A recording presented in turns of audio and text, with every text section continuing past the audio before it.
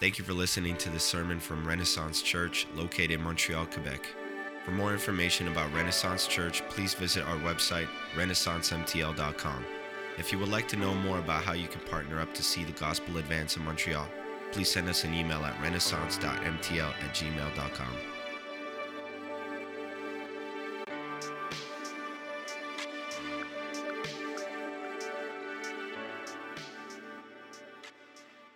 We're going to dive in, and so I wanted him to share that because we are in our series called Life on Mission. So I wanted us to hear an example of what it looks like when someone lives on mission.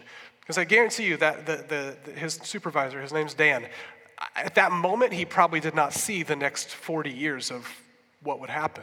And yet God has been faithful so many times. And so what God is calling us to is to consistently and faithfully proclaim the gospel. So maybe you have heard the quote. I'm going to give you a quote. Maybe you've heard it. It's this: preach the gospel at all times. Does anybody know the rest of it? Use words if necessary. Now, this sounds like a nice quote, and I understand the sentiment of this quote in that we should, as Christians, we should live our lives in such a way that people see Jesus in us. I'm good with that, right? But this quote is a little bit misleading and possibly even harmful. Here's why. Right? We should use words, right? We should live out the gospel in the way that we live and act, but we should also speak and proclaim the gospel, both our words and our actions. And our temptation is to stay quiet. Our temptation is to not use words, to say, oh, I share the gospel by smiling at people. Well, that's not really proclaiming the gospel, right? Now, both are important. We should smile, but we can also speak the gospel. But that's our temptation, to stay quiet, to not proclaim, to not impose ourselves on someone else. But the gospel is good news to be proclaimed. And so as we continue in our Life on Mission series this morning, I want this to be practical for us. Our main idea is this: to live a life on mission, we will engage those around us with the gospel message. So we're continuing this series called Life on Mission. This series is all about how you and I, as the church, can live on mission by sharing the gospel with people around us. Now, think about that for just a minute. When we share the gospel with someone, we are communicating that Jesus is the only way to God, which means we are telling someone that what they currently believe is potentially wrong. Now, this is not a very popular idea, to tell someone, I have the truth and you don't. Now, that could be handled very, very arrogantly and very wrongly. What I want us to see today, though, is that if we believe that the gospel is good news, and we do, that we want to share it. Now, is that okay? Is it okay for us to put our beliefs on someone else? As Christians, we believe that Jesus is the only way to God, the only way to salvation, the only way to find forgiveness. And if we believe this to be true, then the most loving thing that we could possibly do is to share it with others. And maybe you're here this morning and you're not sure where you stand with this whole Jesus and church thing. You don't really know. You're here. You're checking this out. I want you to hear this morning that we believe that the gospel, which means the message of Jesus, is good news. And as Christians, we can't help but to share with others what Jesus has done in our lives. And we don't live as Christians. We don't and we should not live with an ulterior motive, saying okay, well, I'm going to be nice to this person so that I can share Jesus with them. Okay, well, that sounds okay, but no. But rather, we live with an ultimate motive. Because we believe the gospel is true, we have the ultimate motive of introducing people to Jesus. When we talk about sharing the gospel, it's not and should not be manipulation. It should not be bait and switch. Has anyone ever been given what looked to be a $100 bill, but then when you opened it up, it was a tract about Jesus? Okay, that's a little bit bait and switch. Here, you want a $100 bill? Oh, wait, sorry, it's not that, right? That's not what we're talking about here, right? Sharing the gospel is not based on some formula or method. If you're a Christian, it's not a way to earn God's love, but rather sharing Jesus with other people is and should be the natural outflow of the work of Jesus in us. As we experience more and more of Jesus and his grace and his love in our hearts, we can't help but to share it with others. There's a pastor named Vance Pittman, and this quote will be on the screen. He says this: "The invitation to follow Jesus isn't an invitation to live for Jesus. It's an invitation to abide in Jesus and let him, out of the overflow of that relationship, live his life in and through us in a way that produces fruit for his kingdom." And that's what this series is about. Not like, okay, here's 10 tips and tricks to convince your friends to follow Jesus. That's not what it's about. It's about saying, how can we fall more in love with Jesus so that it just overflows out of us in all that we do? My prayer, church, is that we will truly live on mission, that we won't think that, hey, we're doing pretty good, we've arrived, we have like a nice little church, and we won't settle for that, but that we will boldly proclaim the good news of Jesus to the people around us. Because if we believe it's true, and we do, then how can we help but to share the good news, the life-giving message of Jesus? So we're going to be in Acts chapter 17. You can navigate yourself there. And let me give you some context with what's happening here. It's about the Apostle Paul. So Paul is traveling with two other guys named Silas and Timothy. This is kind of getting us into where we're going to start. And they're facing difficulty and persecution. Because of that, Paul heads to the city of Athens by himself and waits for Silas and Timothy to arrive. Athens, at this time, Athens was already an ancient city, right? It was the kind of place that people, even in Paul's day, would go and visit to see the history and to see all these things, and same as it would be for us. It was a center of philosophy and culture and arts. So think like Socrates and Plato and Aristotle. Those guys lived in Athens hundreds of years before this point that we get to in the book of Acts. So this was an ancient place in Athens. These people were smart, refined, progressive. And this account from Acts chapter 17 shows us how the Apostle Paul proclaimed Jesus in the city of Athens. All right, we're going to read chapter 17. We're going to start in verse 16 and read through verse 34. Let's read this together. This will be on the screen as well. "Now, while Paul was waiting for them at Athens, his spirit was provoked within him as he saw that the city was full of idols.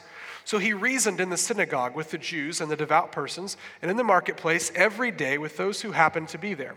Some of the Epicurean and Stoic philosophers also conversed with him, and some said, 'What does this babbler wish to say?' Others said, 'He seems to be a preacher of foreign divinities, because he was preaching Jesus and the resurrection.' And they took him and brought him to the Areopagus, saying, 'May we know what this new teaching is that you are presenting? For you bring some strange things to our ears. We wish to know, therefore, what these things mean.' Now all the Athenians and the foreigners who lived there would spend their time in nothing except telling or hearing something new. So Paul, standing in the midst of the Areopagus, said, 'Men of Athens, I perceive that in every way you are very religious. For as I passed along and observed the objects of your worship, I found also an altar with this inscription, To the unknown God. What therefore you worship as unknown, this I proclaim to you.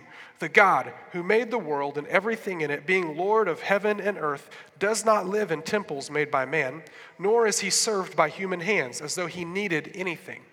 Since he himself gives to all mankind life and breath and everything, and he made from one man every nation of mankind to live on all the face of the earth, having determined allotted periods and the boundaries of their dwelling place, that they should seek God and perhaps feel their way toward him and find him. Yet he is actually not far from each one of us, for in him we live and move and have our being, as even some of your own poets have said, for we are indeed his offspring.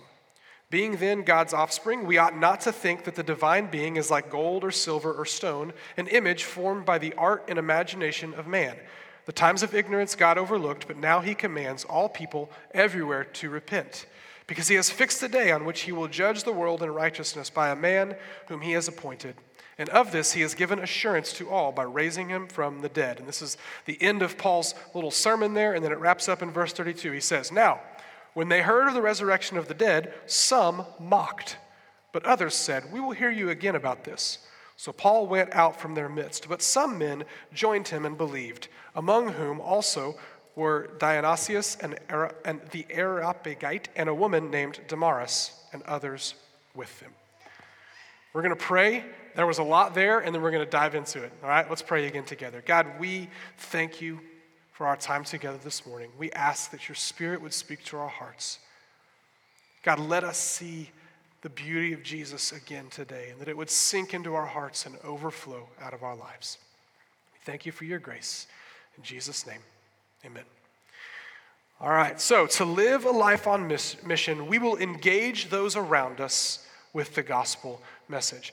This passage that we just read shows us what I think are three components of how we can engage people with the gospel. The three components are vision, compassion, and action. So let's break it down as we go through. Vision. Paul, if you start in verse 16 there, Paul is waiting in Athens.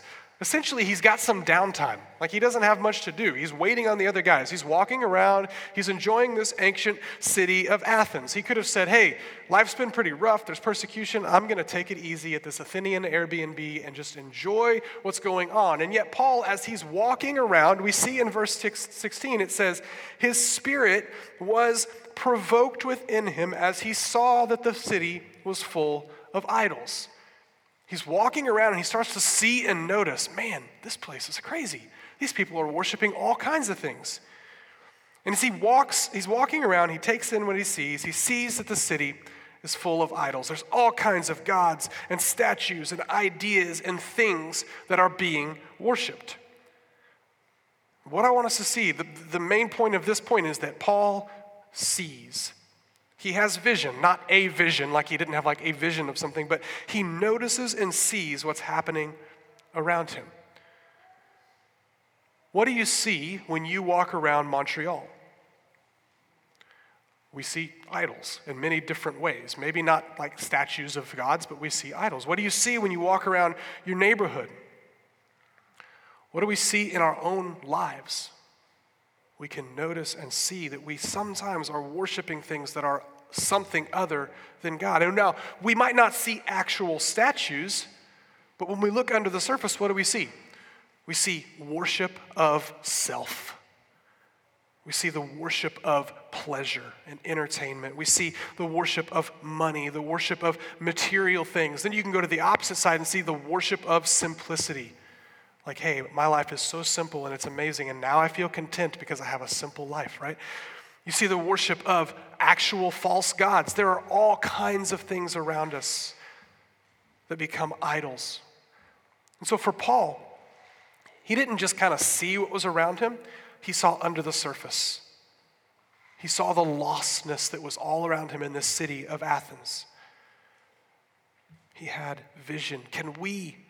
Church, can we see under the surface of the idols? What does that look like? It looks like the loneliness that leads people to do anything to fit in. It looks like people living these crazy lives in the life of binging and all of these things that comes from wanting to forget deep pain. We can see people, and maybe even in ourselves, constant buying and shopping and the pursuit of entertainment that comes from feeling unfulfilled. Because we can look and just see like, man, those people are crazy. But when we look under the surface, we see the brokenness of humanity. It's pretty easy to see these things and even to call them out or even to be kind of snobs about it. And yet, it's also easy to see these things in our own hearts and lives. But what I want us to notice is that Paul had vision for what was around him.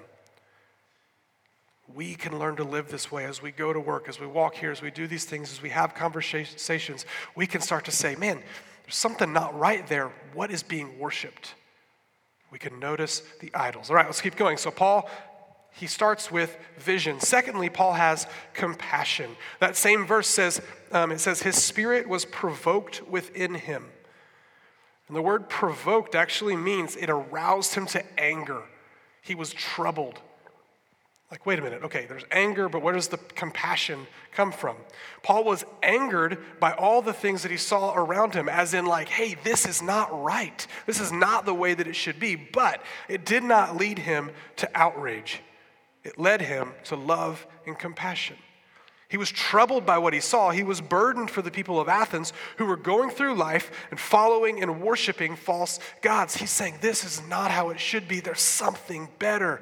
There is Jesus who forgives and rescues and fulfills. He was troubled by what he saw. We see something similar with Jesus in Matthew chapter 9, and this will be on the screen. And Jesus, he's with his disciples, and it says, and Jesus went throughout all the cities and villages, teaching in their synagogues and proclaiming the gospel of the kingdom and healing every disease and every affliction. When he saw the crowds, he had compassion for them because they were harassed and helpless like sheep without a shepherd. That's Paul's heart here.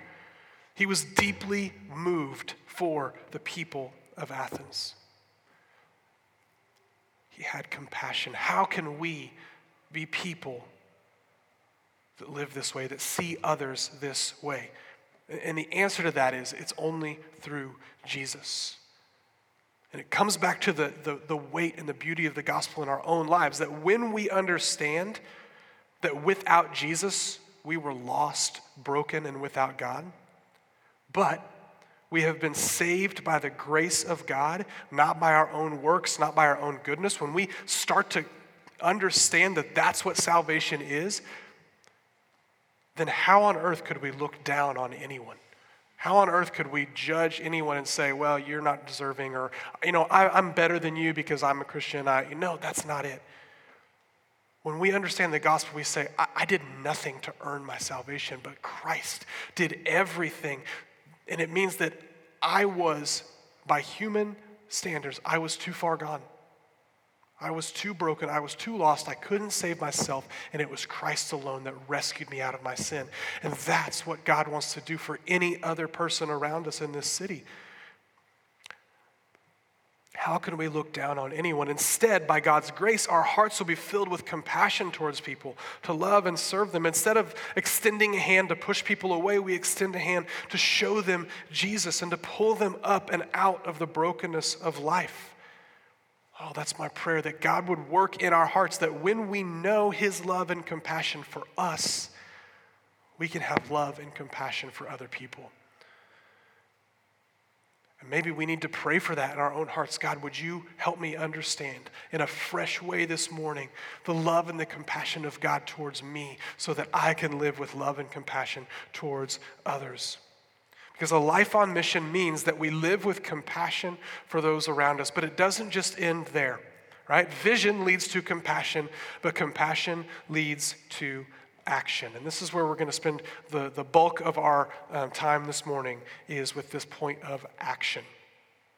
So Paul sees what he sees, he feels what he feels, now what? Because if Paul stops right there, he's basically just kind of like someone on social media that gets really mad about something but doesn't actually do anything, right? If that hits too close to home, I'm sorry. But Paul, now he doesn't do that, he takes action. Look at verse 17. There's one simple little word there. The very first word in verse 17 is the word so. That's important, right? Because Paul sees these things, he recognizes these things. And he could have just said, man, this place is a mess, and just kept walking. But no, Paul says, it says, so he started to do something. What did he do?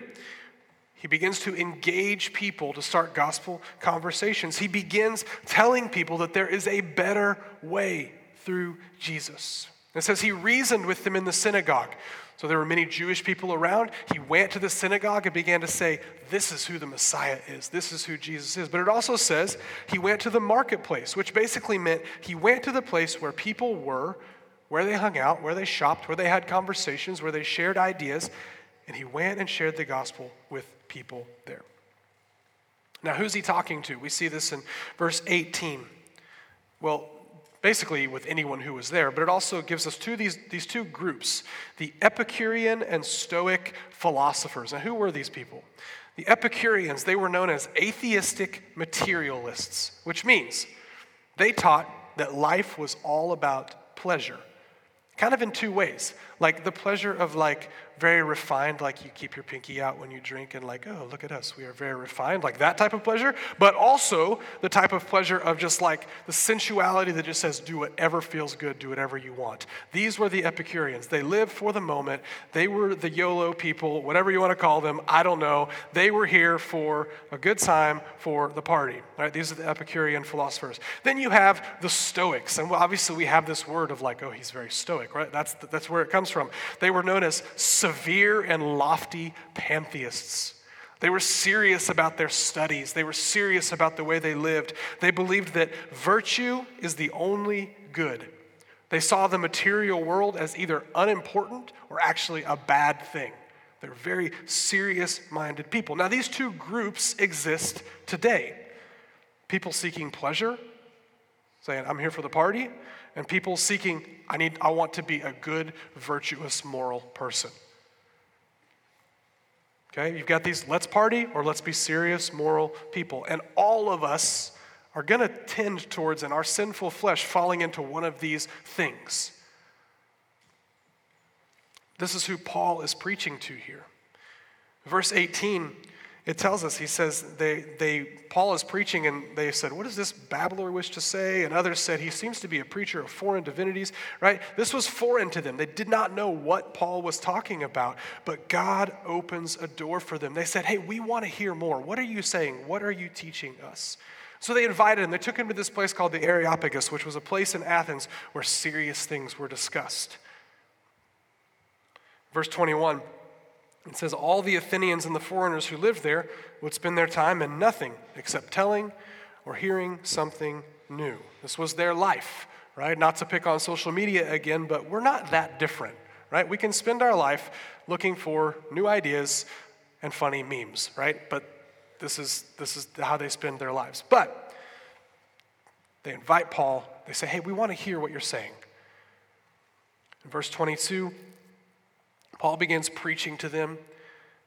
He says he's standing in the midst of the Areopagus. Men of Athens, I perceive that in every way you are very religious. He acknowledges, hey, you guys understand this like idea of worship, even though you might understand it wrongly.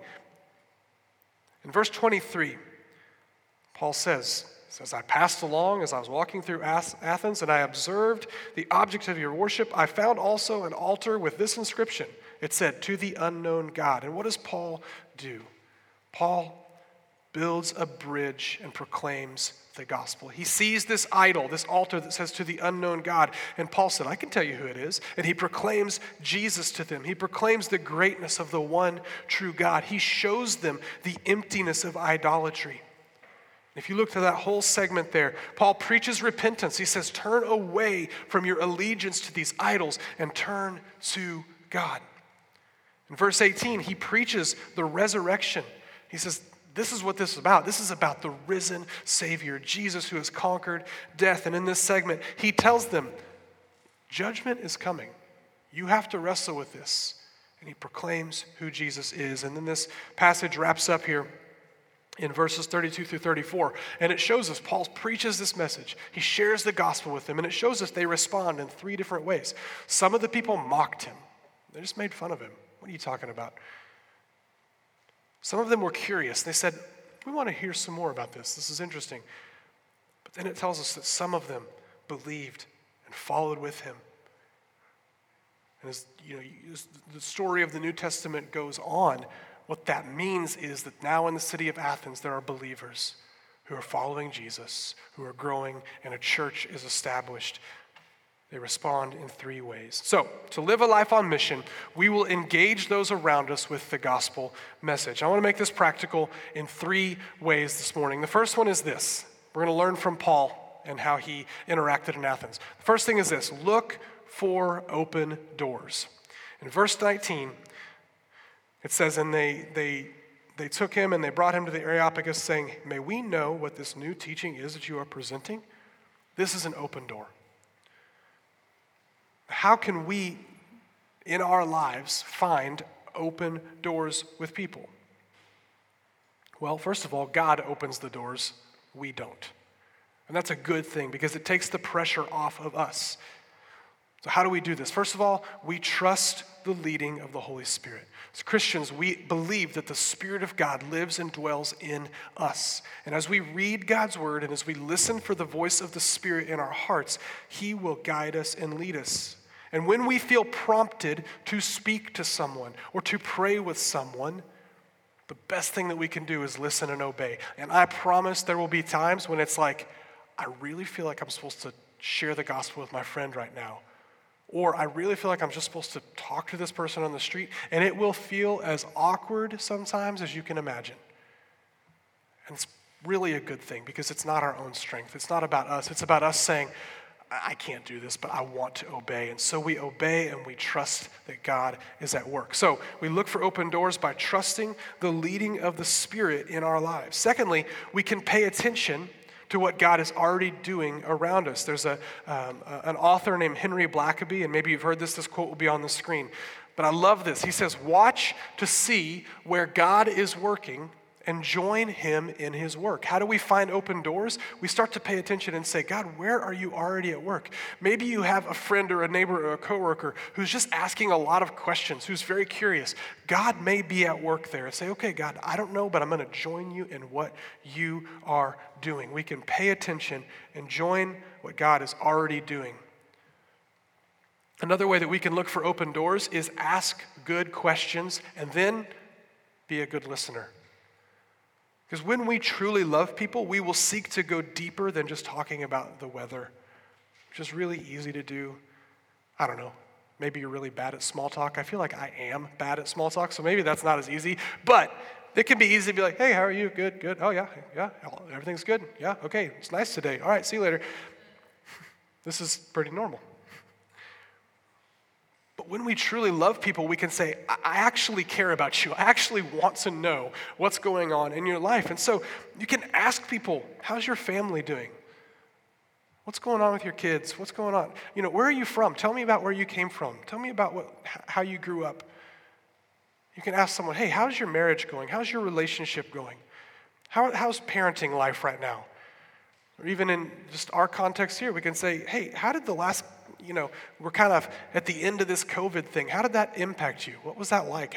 What was that like going through that? And then just listen. And often when we ask good questions and we listen well, we will hear and notice when people start to kind of open up and they start to share a bit of their life. It creates an open door to say, yeah, I've been there. Can I tell you who Jesus is and what he has done in my life? As we look for open doors, sometimes we can think about this idea of sharing the gospel as like, yeah, I really should do that. I need to make some time and do that. And maybe that's the case sometimes. Maybe it's a kind of a spiritual discipline and practice that we need to do, but most of the time it should be something that's intersection in our life.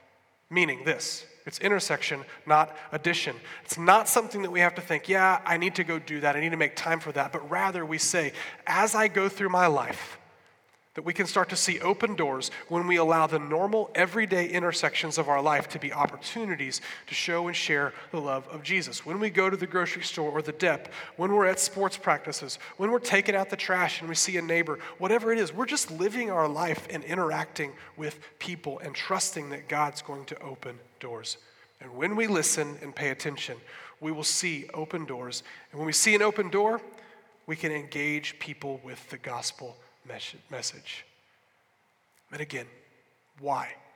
Because the gospel has changed us. We're not trying to trick people. We're not trying to be like, I knew there's the joke that says like, in the summer, man, you can say, man, your friend can say, it's really hot today. And you can say, well, it's hot in hell as well. Let me tell you about Jesus. Okay, well, that's not what we're talking about, right? That is, people see through that. Like, that's not what we're trying to do.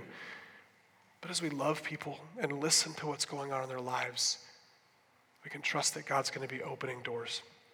So, second point, though, to make this practical, we see how Paul had an open door, but then secondly, engage people with the gospel. In our passage, Paul noticed what was around him and engaged people with the gospel in ways that connected with them. Verse 22 through 31, what's happening is Paul's preaching, but really what I want us to see is that Paul notices a cultural gospel analogy. You can call this a redemptive analogy. There was something happening in their culture, and Paul said, you know what? That was not built so that they could hear about Jesus, but I'm going to use that to tell them about Jesus, right? So Paul saw that they had this idol to an unknown God, and he said, hey, I can tell you who the God is. It's the creator God, the one true God.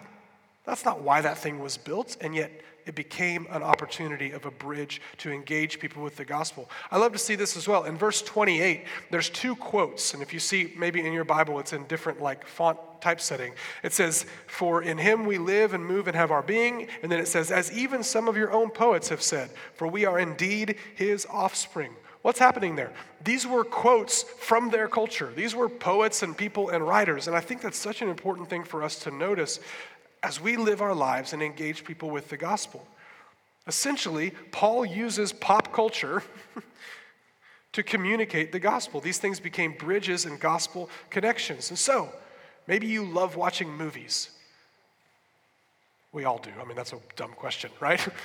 You love movies. We love music. We love good stories. Many of us experience parenting or sports and all these things. And when we listen, we can engage people with the gospel.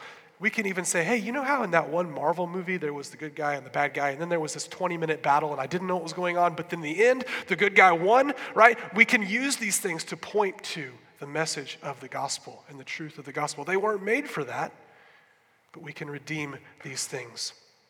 And we notice these analogies that can be redeemed and pointed towards the gospel. Often God will open a door for us to engage others with the gospel. As we engage people, I think there's a couple major ways we can do that. Ultimately, we want to share the story of who Jesus is.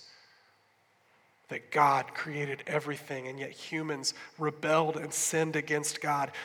And because of our sin, we deserve judgment. We have no way to get back to God. But God, in his grace, sent Jesus. And he lived a perfect life and died on the cross and rose again. And through his grace, we can surrender to him in faith and turn away from our sin. And he forgives us and brings us into the kingdom of God and forgives our sin. And so we share the gospel story. We can also share our own story and say, hey, let me tell you what happened in me. I was broken. I was rebellious against God. But I surrendered, and God loved me, and my life is different now because of Jesus. And so as we engage other people with the gospel, we can share the message of Jesus, so we can share how Christ has changed us. We look for open doors. We engage people with the gospel. And then finally, this is maybe feels less practical, but I think it's very practical. It's this: we trust God with the results. We saw this in verses 32 through 34, that when we share the good news of Jesus, the results are not up to us. We can trust that God is at work drawing people to himself, right? You could look and say, well, Paul, you were like 33% successful because some people mocked you, some people had questions, and a few people followed Jesus and believed. But it wasn't up to Paul. He simply stepped up and said, let me share who Jesus is. God does the work of drawing people to himself. The message of the gospel is good news, and when it's shared boldly, we can trust that God will be at work. Now, there is a reality of that. Some people mocked him, and we can often say, gosh, I don't want to be mocked. I don't want people to make fun of me. I don't want people to think I'm weird and never talk to me again. And there's really no way around that except knowing that Christ is what satisfies our hearts. He is what we need above all other things, above every other relationship. And we can say, okay, God, I trust you, and I trust that you are at work. To live a life on mission, we will engage those around us with the gospel message. The reality is, for many of us, the idea of sharing the gospel, or to use a different word, evangelism, right, can bring up all kinds of thoughts and emotions. It can bring up fear, shame. It could bring up disgust, like, oh, why would someone do that? It could think, oh, this is just Christians being manipulative. You can say that's just annoying. Or it could bring up pride and be like, I don't need to hear this. I'm pretty good at this. There are countless situations where people and churches have gone about it in a wrong way. Maybe you've experienced this, or maybe you yourself have done it poorly. I know that I have. And there's plenty of bad examples. But I believe that what we're talking about this morning is something different. It's not a program. It's not a checklist. It's not a cheesy, underhanded way to try to convince people to follow Jesus. So what I want us to walk away with today is once again the reminder that when the gospel sinks into our hearts, that we can't help but to share the good news of how Jesus sets us free, gives us new life, and makes us right with God. So maybe you're here this morning and you're not a follower of Jesus, and you've heard this message this morning of our sin, our rebellion, and yet the love of God towards us, that he sent Jesus. And the crucifixion, the cross, is Jesus dying on the cross and taking our place, taking the judgment that we deserve upon himself. And Jesus rose from the dead and conquered death. And we believe and proclaim the word of God to be true, that there is no other way to get to God. You cannot get to God by being a good person. You cannot get to God by just hoping everything works out. You cannot get to God any other way but through Jesus. And if that seems narrow, it is narrow. And yet the truth is we actually don't deserve any way at all. It is the grace of God that has said, I've made a way. And it is free to all who will surrender and put their faith in me. Because the only thing, our response, the thing that we do is a response saying, okay, my hands are empty. I've got nothing to bring, but I put my faith in Jesus and him alone, that he rescues me. And it is good news this morning. It means that we can experience relationship with God, that we no longer are under judgment because of our sin, but Christ has taken that upon himself. It means that we have the hope of eternity, that our sin can be forgiven. And so here this morning, if you are not a follower of Jesus, you have to wrestle with this and say, what do I do with this? But know this, that God loves you. He is welcoming you. He is inviting you to himself. He is inviting you to say, I surrender and I put my faith in Jesus.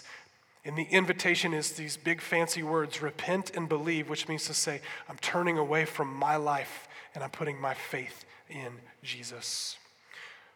For those of us in the room this morning that are followers of Jesus, the reminder is this: preach the gospel to yourself every day. Remind yourself, I did nothing to earn God's love. I did nothing. I brought nothing to the table, and yet God has loved me and rescued me. And what that does is it brings us up to a place to say, I live with freedom. I live with courage. I live with humility because of what Christ has done in me. That we would preach the gospel to ourselves, be captivated with Jesus, and let that overflow to the people around us. As we begin to close, Annabelle's going to come and begin playing. We're going to close in a time of worship this morning, of remembering who Jesus is. And my encouragement is, as we kind of say, how can I take action on this morning? If you'd like to pray with someone, if God is working in your heart and you'd say, I want to know more, I want to put my faith in Jesus, we would love to talk with you after the service. Maybe you need to begin to pray that God would give you a heart of love for those around you and allow you to notice and see the ways that he is at work. If you have questions or spiritual questions, or if you just need to pray with someone, we would love to do that this morning. But my prayer, church, is that we would be a people living on mission, that it's an overflow of what Christ has done in our hearts. Let's pray together. Thank you for listening to the sermon from Renaissance Church. If you have any questions about the sermon or would like to know more, please feel free to contact us by email at renaissance.mtl@gmail.com or reach out to us on social media. It's our passion to love Jesus, love each other, and love our world.